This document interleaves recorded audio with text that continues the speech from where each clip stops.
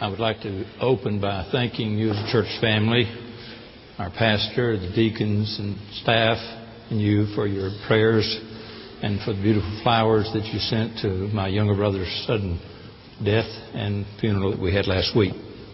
So thank you for your prayer support. Today I would like to dedicate this sermon to my precious wife. She is the one who made a profound and eternal impact on the lives of our two sons. She is the one God most used in our family to teach our sons the importance of living their faith in a day-by-day way. She has been a Christ-like example to me, to our sons, to our daughters-in-law, and to our four precious granddaughters. And so I dedicate this to Joyce. She is my wife, my best friend, and a prayer warrior right now. This morning, using the little epistle of 3 John, way at the end of your Bible, after 1st and 2nd John, you get to 3 John. And this is about a mother's greatest joy. As John the Beloved wrote in verse 4, I have no greater joy than this, to hear of my children walking in the truth. As you could imagine, 3 John is the shortest letter in the Greek New Testament. John is writing this letter to his dear friend Gaius, whom he probably led to faith in Christ. He wanted to strengthen Gaius in his faith, since there were false teachers. Just as we have false teachers today in our city, in our state, in our world, there were false teachers in John's day. John was writing this letter to help him to know how to walk in a way that was pleasing to the Lord. As we as a church seek to obey our Lord's mandate to make disciples through our Sunday school, it is important for us to follow the example of John, the beloved apostle, in helping people understand, once they have trusted Jesus Christ, what it means to live the Christian life. Now, obviously, all of this begins with our having a personal relationship with Jesus Christ. And surely, as I look out at mothers' faces today, there is no greater joy that you could have, that we can have, than to know that our children are not only our children, but when they have repented of their sin and trusted Jesus, they are God's children. They are part of what we call God's forever family. And mothers, especially these young mothers that were parent-child commitment today, let me encourage you. Take your God-given opportunities that you will have to share with your precious little one how he or she can come to have a personal relationship with Jesus Christ. Use God's Word in teaching them this. For example, use John chapter 8. Verse 32, where John wrote, you shall know the truth, and the truth shall set you free. Once we've come to experience Christ, we are free from the bondage of sin. We still sin from time to time, but sin cannot have us in bondage any longer, because we have victory in Christ Jesus. And there is no greater freedom than to have the freedom of being free from the bondage of sin. Jesus wanted to make it simple. He wanted us to know how simple it is to have a personal relationship with Himself. So He said in John chapter 14, verse 6, I am the way. He's teaching this to His disciples, who were greatly worried about what was going to happen. He was about to leave them, and they didn't understand this. And He said, I am the way, I am the truth, I am the life. No one comes to the Father but through me. Now, you need to be sure you get this clear, because we live in a politically correct world, and this is not politically correct to say, but I want you to make sure your children understand the truth that I'm about to tell you. It's one that I know most of us believe. There is only one way to know for sure that we are going to spend eternity with God in heaven. And that is through repenting of our sin and trusting Jesus Christ to be our personal Lord and Savior. That is the one and only way that we can know for sure that when we die, we will spend eternity with God. The Bible says in 1 Peter chapter 3, the first part of verse 18, "For Christ also died for sins once for all, the just for the unjust, so that He might bring us to God." You see, God had said there was a penalty for sin. It has to be paid. Now, you can pay your own penalty. That's your choice. Or you can accept the payment made by God in the person of Jesus Christ, the one who knew no sin, who became the embodiment of sin there hanging on the cross, taking upon Himself our sins so we could be forgiven. He said, the just for the unjust, that He might bring us to God. We are eternally secure in Christ. I was preaching in Big Stone Gap, Virginia, a few weeks ago in a revival. And I shared this truth. One of the persons in the service that night struggled with this truth of being eternally secure. But it's a truth from God's Word. It is a reassuring truth because it puts the focus on Jesus and not ourselves. I want you to see how very secure you are once you've truly repented of sin and once you've trusted Jesus Christ. I want you to look in John chapter 10. John chapter 10, verses 28 and 29. And listen to the words of Jesus Christ Himself. He said, "And I give eternal life to them, and they shall never perish. No one shall snatch them out of my hand. My Father who has given them to me is greater than all, and no one is able to snatch them out of the Father's hand." You see, this is where the big difference is made between Christianity and religion. Religion is just doing the best you can, hoping that maybe the good will outweigh the bad, and we know it never does because we know our own lives. But Christianity is all about what Jesus Christ did. The sinless Son of God, the one who never sinned, offered a perfect sacrifice once for all. He died on the cross. And He says that if you and I will repent of our sin and place our faith in Jesus Christ, we don't hold on to God.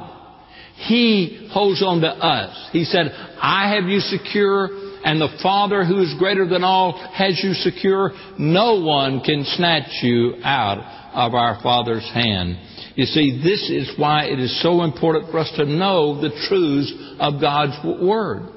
Once we have this personal relationship with Jesus Christ, then we've got to go on, as my wife has done, and as I've tried to do with our children and our grandchildren, to teach the basics of what's involved in living the Christian life.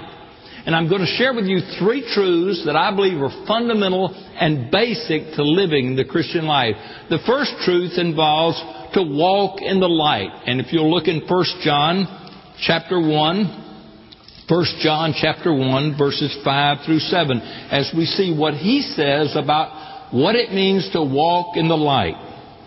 John wrote, "And this is the message we have heard from Him and announced to you, that God is light, and in Him there is no darkness at all. If we say that we have fellowship with Him and yet walk in the darkness, we lie and do not practice the truth. But if we walk in the light, as He Himself is in the light, we have fellowship with one another.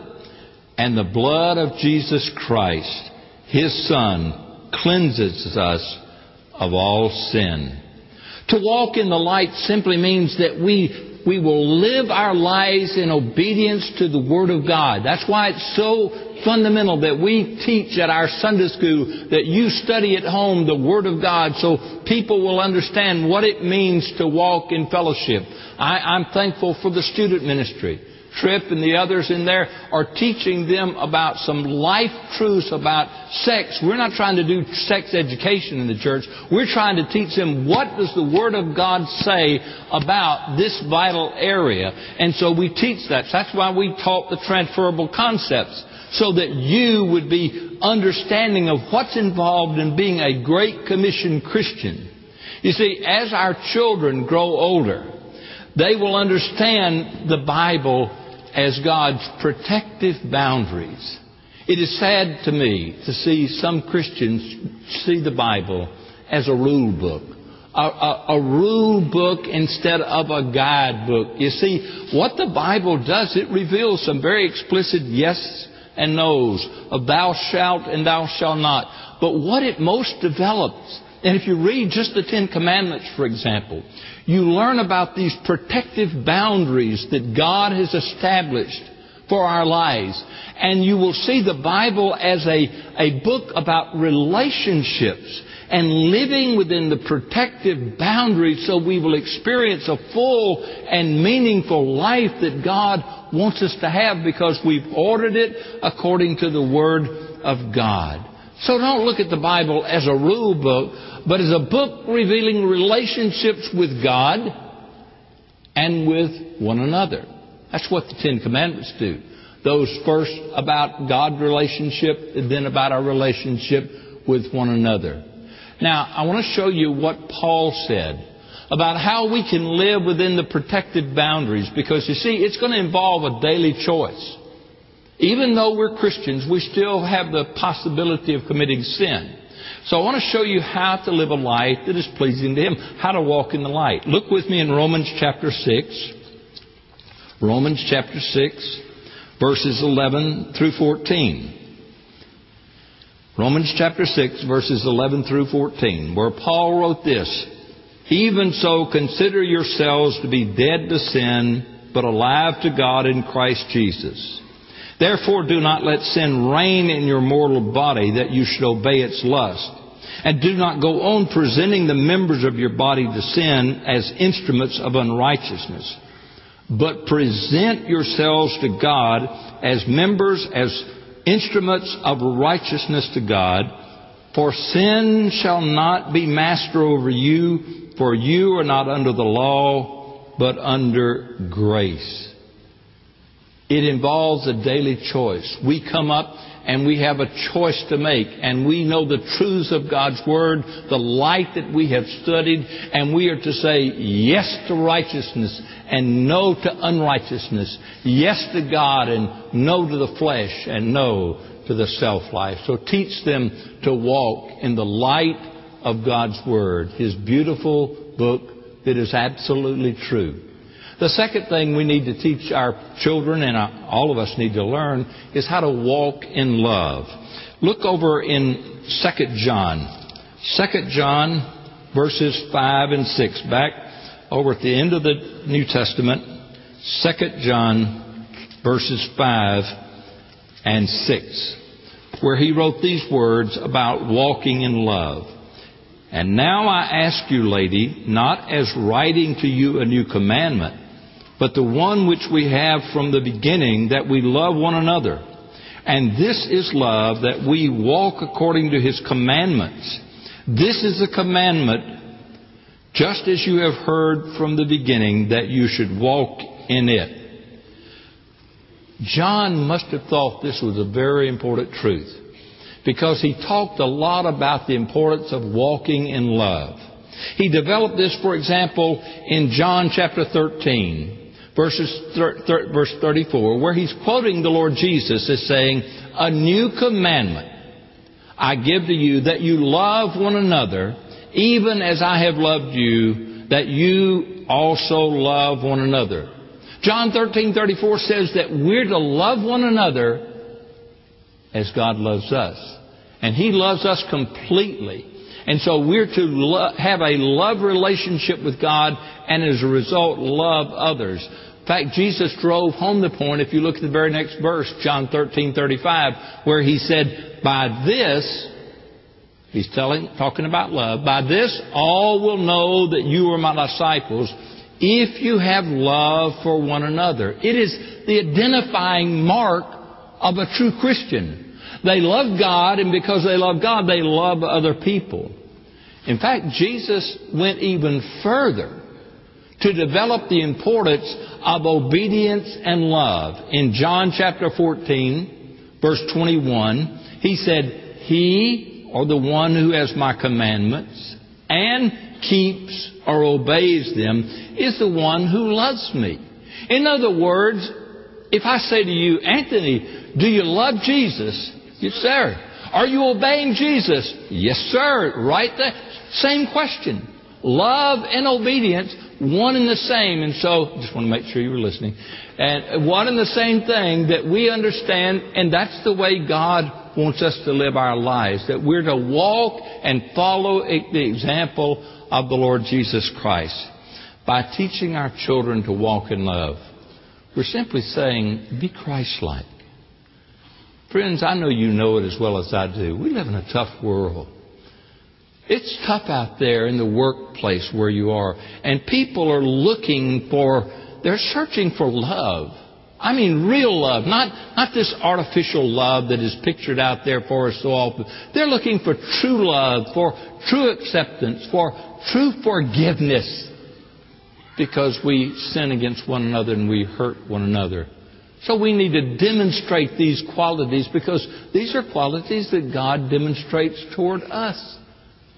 We don't always act in a loving way toward Him, but He's always loving us.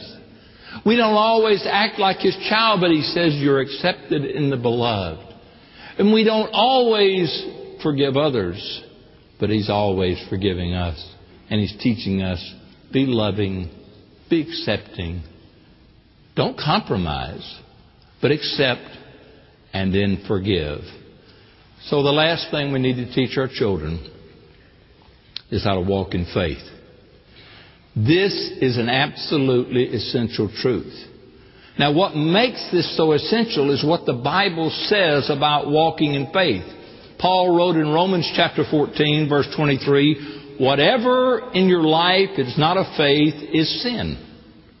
That's a broad paint stroke there. Whatever that is not of faith is sin. And then in Hebrews chapter 11, the writer of Hebrews wrote in verse 6, without faith it is not hard.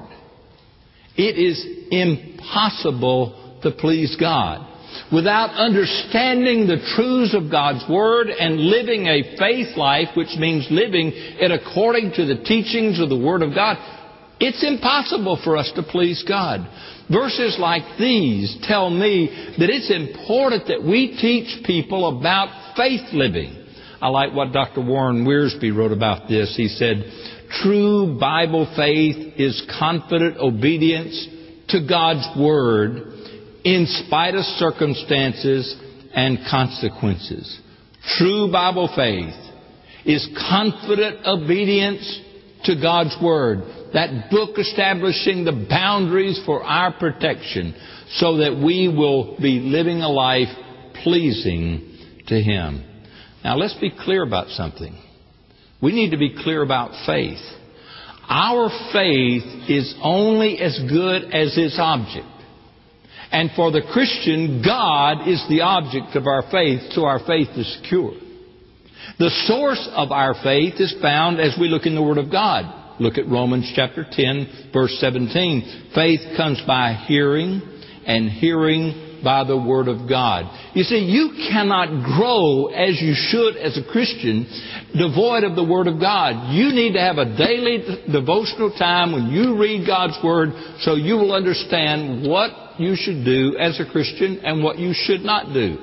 That's the way we know how not to present our lives to unrighteousness, but to present our lives to righteousness, as Paul talked about over in Romans chapter 6. So faith comes by hearing, and hearing by the Word of God. Faith is a very important subject. Our pastor preached about it a few months ago. You remember one of the truths he shared from James chapter 2, verse 20? Faith without works is what? It's dead. It's useless. Now, we as Baptists are real strong on by grace through faith. And we are not saved by our works. That needs to be crystal clear. We're not saved by our works, but by the perfect work of Jesus Christ on the cross. But, now listen, that we believe that faith and works go together, and works are an evidence that we have true faith. James wrote in chapter 2, verse 14, "What use is it, my brethren, if someone says he has faith but has no works?" James asked this question: can that faith, a dead faith, a useless faith, can that kind of faith save? If there are no works in your life, you've never been saved. Because works are a byproduct of being a part of God's children. We teach Ephesians 2:8 that we've been saved by grace through faith.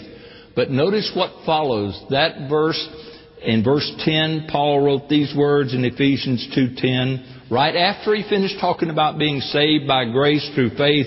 "For we are God's workmanship, created in Christ Jesus for good works, which God prepared beforehand that we should walk in them." When we as Christians are living by faith, we'll be living in accordance to the truths of God's Word. And when we're living in obedience to the truths of God's Word, we experience one of the most beautiful promises God has ever made to His children. And you've got to be walking in fellowship with Him. But listen to what He promised in Philippians chapter 4, verse 19. "God will supply all of your needs according to His riches and glory by Christ Jesus." I take that very literally. I do not believe that as I'm living in fellowship with God, He's going to let me have any need go unmet. I may have some wants to go unmet, but I never have a need, because this is the promise of God. So I close by reminding you of this. A mother's greatest joy. I have no greater joy than this, to hear my children walking in truth. That really should be the greatest joy of all of us, but I know especially of mothers. So let me remind you, once you've talked to your children, once you've talked to people about how to have a personal relationship with Jesus Christ by repenting of sin and trusting Jesus, good works are going to emanate from your life through the enabling, through the empowering of the Holy Spirit. Then we're going to begin to teach them and train them. That's what Sunday school is so vital for, to teach them to walk in the light of God's Word. We're going to teach them to walk in love toward God and toward one another. And we're going to teach them about what it means to walk in faith, which simply means walking in accordance to the teachings of the Word of God. But the fundamental question is this: do you have a personal relationship with Jesus Christ? If you, like my younger brother, face sudden death just like that, do you know where you'll spend eternity? Because after death, there is no choice. You must make it on this side of that experience. You can make that experience right now. You can say, "Dear God, I admit I've sinned. I'm sorry. Forgive me. I believe that your Son, Jesus Christ, died on the cross and rose again and offers me the gift of eternal life. I receive Him right now." Father, I ask you to work in lives of people that maybe do not have a personal relationship, who will settle that issue on this very special day, on Mother's Day, and have an eternally secure relationship. And then I pray that we as Christians will walk in light and walk in love and walk in faith toward one another. Touch lives of people who might need to join our fellowship. We ask it in Christ's name. Amen. Let's stand and sing our hymn of invitation. You respond publicly. Our ministers are down front to greet you right now.